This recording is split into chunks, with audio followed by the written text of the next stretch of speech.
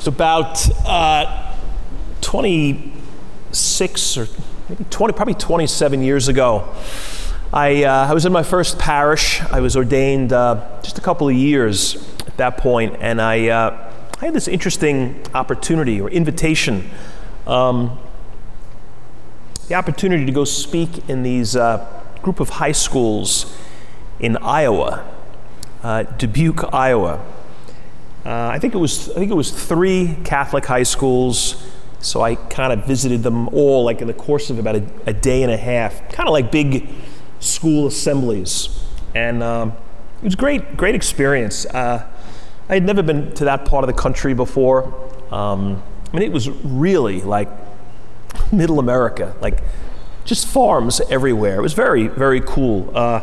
Beautiful in a way. I mean, I don't think I'd want to live there, but it was just a great place to visit. The people, man, the people were so nice. We got to visit, they took me to where they filmed Field of Dreams. It was not far from where I was. In fact, it was right near the town of one of these high schools. And anyway, and I had these people who were kind of like my hosts, my escorts. They were like, it was a different groups of families that were kind of taking turns. I stayed in a hotel, but they'd pick me up and they'd take me to one school, and then after that talk, another couple or a family would come in and take me to the next school. In between, we'd go for meals. And on the main day that I was there, we went for lunch. And we stopped at this little place. It was kind of like an outdoor luncheonette, I guess. And we're sitting on a picnic table outside. Across the street, it's like everywhere you looked, it's just farm. It's just fields. So the guy who was with me, like my host, says, he pointed to this group of crows, like, I don't know, like maybe 100 of them that were flying around kind of across the street, not too far away, like kind of hovering in this weird like formation thing. And he goes, you see them? And I'm like, yeah. And then he goes, look down that way. And about 100 yards away, there was a water tower. And he said, do you see the crow on top of that one? You know, and I did. I wouldn't have noticed it if he hadn't pointed it out. And I'm like, yeah. And he explained to me what was going on. He said, that one is keeping watch over all the others. It watches out and it warns them if there are bad guys around, if some sort of a predator. If a fox is, he said, more than anything, a fox would be, I guess, in the cornfields, and they were dangerous. So what this guy does, he says they find the highest place, like there's no trees there because they're all farms. So they went to this big water tower, and he just sits up there and he watches, kind of keeps an eye out. And if a fox comes by or whatever is dangerous comes by, it sends out a warning, like caw, like crows do their thing. That's what they do, and that alerts them, and then they take off. So he's kind of explaining this, and I could tell he was sort of, it's part of the culture there, and I'm like, kind of interesting. But then he said this. I thought this was even more interesting. He said that crow, they call that crow the sentinel crow because he's keeping watch. And he said that if that crow doesn't warn the others and they're attacked, the surviving crows will kill that crow. Like that's how serious this is, and sort of how, animal instinctive it is. They just know this. So if that one is asleep at the job and they get attacked, they go after him. The sentinel crow. His job is real simple, is to warn and protect. And if he doesn't, he pays. Sound a little familiar? This first reading we just heard, Old Testament prophet Ezekiel He says, this is God speaking to this prophet. And hey, when God is speaking to a prophet, he's speaking to us. So these words are meant for us. He says, I have appointed you watchmen. When you hear me say anything, you shall warn them for me. If you don't discourage the wicked from their way, I'll hold you responsible. I'll hold you responsible. So if you don't protect, if you fail to protect the crows, we'll be responsible. If nobody's talking, if nobody's warning the crows, the kids, ourselves, each other, if we fail to speak out and warn others when bad stuff is happening, dangerous stuff is happening, and then they stumble because nobody ever told them, it'll be on you. It'll be on each of us because we didn't protect them and we didn't warn them. I think we should sit with that for a bit. So we're all supposed to be sentinel crows. We should be on the lookout for that which is dangerous and not good for the people we love. And we need to tell them. We need to warn them. And if we don't, well, bad stuff's going to happen to them. They're going to make mistakes, and really bad stuff's going to happen to us because we were asleep at the switch. I was last, I guess February, either right before or right after the Super Bowl, I was reading this article about the Super Bowl, and it was just talking about how it's over the course of the years. What has it been, 50-something years now of a Super Bowl? It's just become this massive event. It's just taken on epic proportions. It talked about the TV ratings and the commercials and the parties, and some people pushing that we should have a national holiday the day after because nobody wants to go to work the next day. It's a Sunday night and everybody's up and out and partying. And it's not even a national, it's like a global reality. Anyway, in this article, it talked about what they call this kind of like a throwback dynamic. And what they said was this: what the Super Bowl does is it kind of creates like a unique community. Because on this one day, in the course of these few hours, pretty much everybody is connected. We're watching the same thing, we're listening to the same thing, we're together for the same reason. Nobody goes to the movies on Super Bowl Sunday. I mean, unless you're a nerd who hates football or something. Nobody goes to, everybody, even if you don't like football, you're kind of at somebody's house or watching the game. So it's this uniting thing. We're all focused. And the point of the article was that whole dynamic where we were all kind of focused on common stuff was way more common 50 years ago. And he gave the example of TV. How TV, think about not even 50 years, 30 or 40 years ago. Remember there were only 3 networks? CBS, NBC, ABC, Channel 2, Channel 4, Channel 7. And then you had a couple of other, 5 and 9 and 11. They were all kind of local syndications and all. But you had these 3, that was it.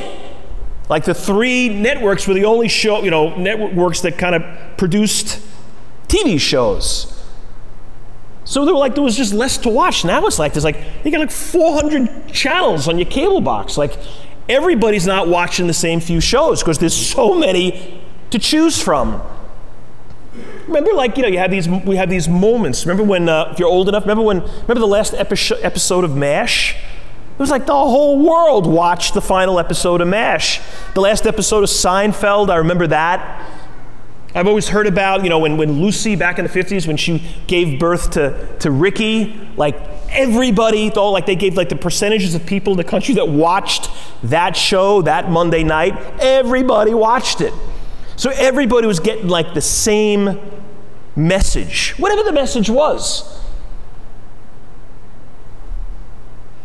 I was, a couple of months ago, I was down at Ignatius, and it was just a kind of a busy day and kind of an aggravating day. There was like a lot of stuff going on, and it was whatever. It's kind of just one of those days, and I knew I had a kind of a crazy night coming. So around 5 o'clock, I was like, I'm getting out of here, and I just went up to my room, and I was like, I gotta just escape for a little bit.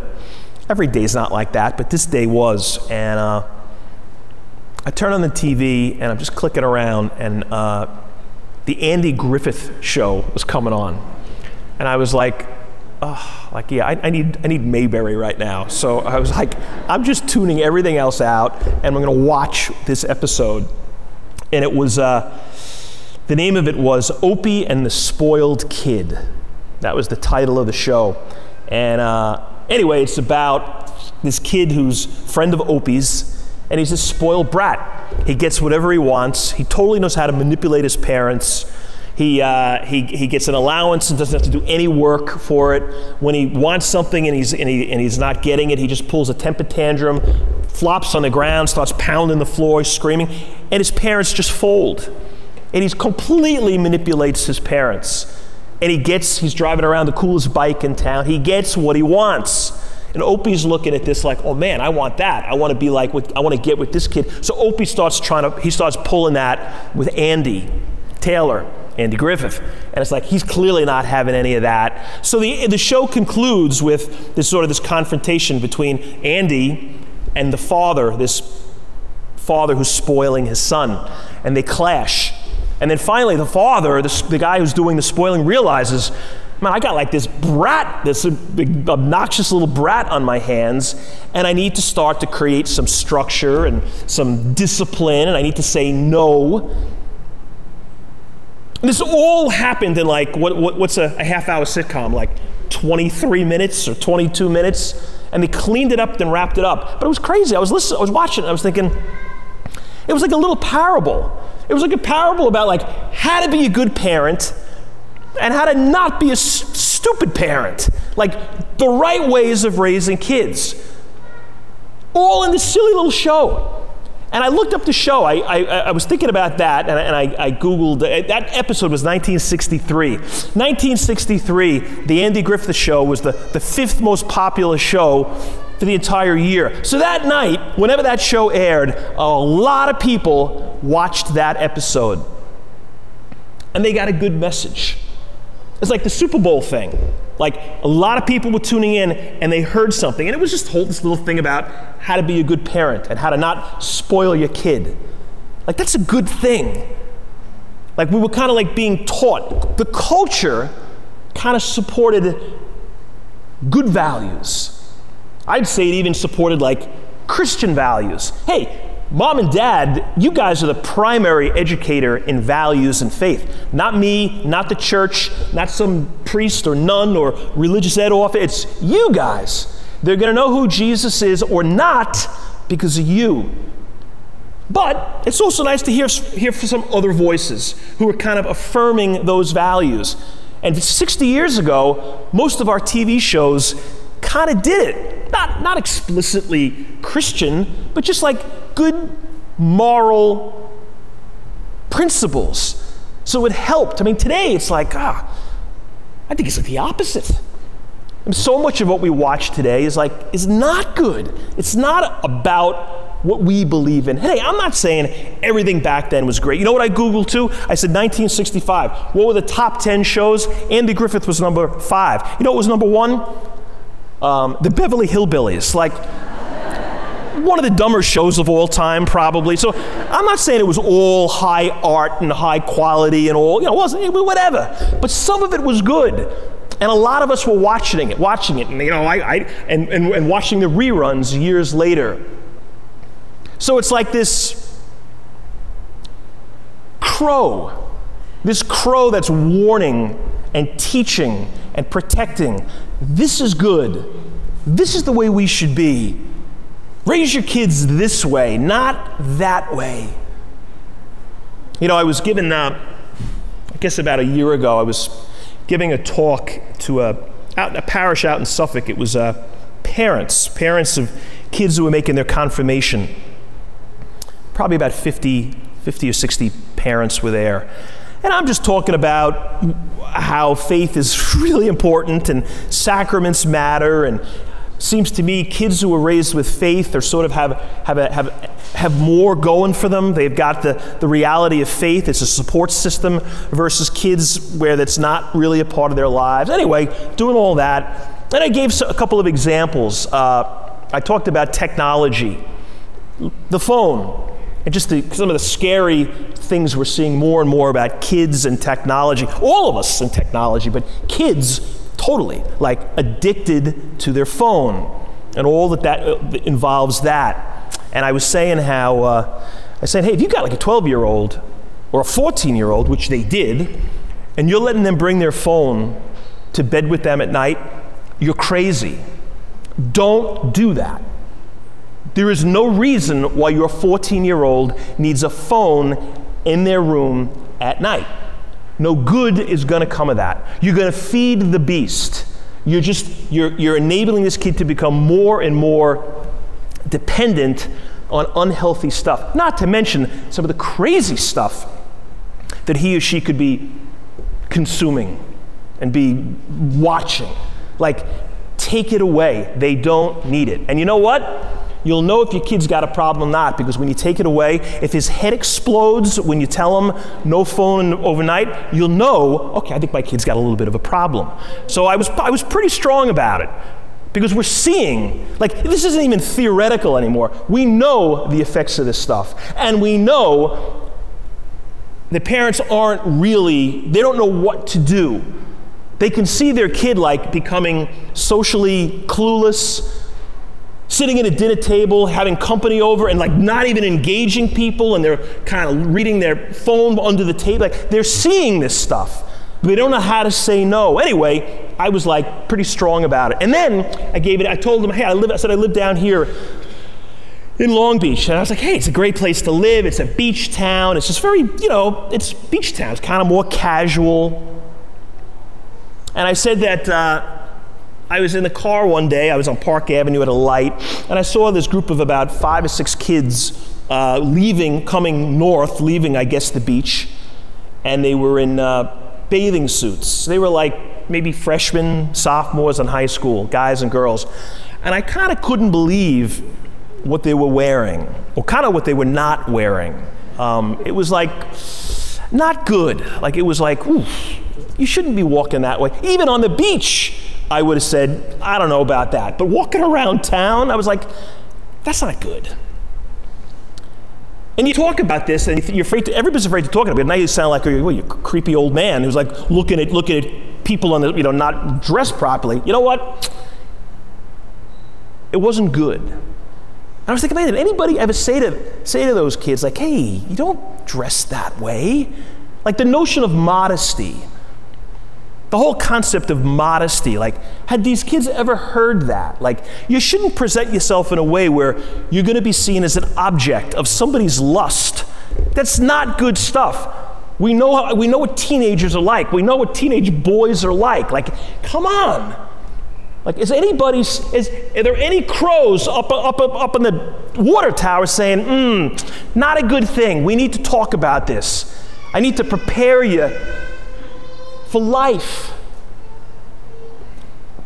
Or we kind of asleep at the switch. And this guy Ezekiel is saying, you better wake up, because when bad stuff happens, and it was because you kept your mouth shut, you'll pay the price. Somebody said to me, and I've heard a version of this question recently, a lot recently, and it was a person saying to me, talking about going to church. They were like, hey, is it a sin not to go to church anymore? And the way she asked it was almost like she was saying, like, has the rule changed? Or like, did I miss a memo somewhere along the way? Like, and I was like, no. I mean, yes, we're supposed to go to church. We didn't have 9 commandments. We got 10 commandments. Like, we didn't lose one of them. Like, yes, we're supposed to go. And she was like, yeah, I kind of knew that, but like, people around me are like, seems like nobody does it go anymore. They go here and there, and if any excuse is a legitimate excuse, if it gets in the way of going to church. And I was like, I know. I mean, we've shifted our priorities in kind of weird ways, not good ways. She said to me, how did that happen? And I was like, this is a really good question. How did it happen? Like, what has changed? Why do we kind of think that? This was like a sincere question on this woman's part. Like, who's to blame? There's probably a lot of blame to go around. You know, it's not a Mayberry culture anymore, right? So we don't have the culture kind of implicitly supporting things that we believe in. So part of it's cultural. I think part of it is family stuff. Like we've just sort of, busyness has become almost like a virtue. So if busy gets in the way of church, that's kind of okay. It's not okay. That's not right. The church, ton of blame to go with the church. There was a time, I'm told, when the church used to talk an awful lot about right and wrong and sin and virtue and the need to go to church. Some say, yeah, we probably talked too much about it in the old days. Well, then we swung the other way, and we kind of never really talk about it. Why would somebody who's alive here and now think that maybe we changed the teaching? Probably because the church isn't talking enough about it. So there's a lot to blame to go around. And, we can spend time just blaming why things have changed, or we can say, let's get back in the fight and let's retrieve maybe some of what we lost. We've stopped the warning. We've stopped warning the crows about danger. We've become, I think, too quiet. We've flown away from the water tower. And that's where we're supposed to be. So fly back.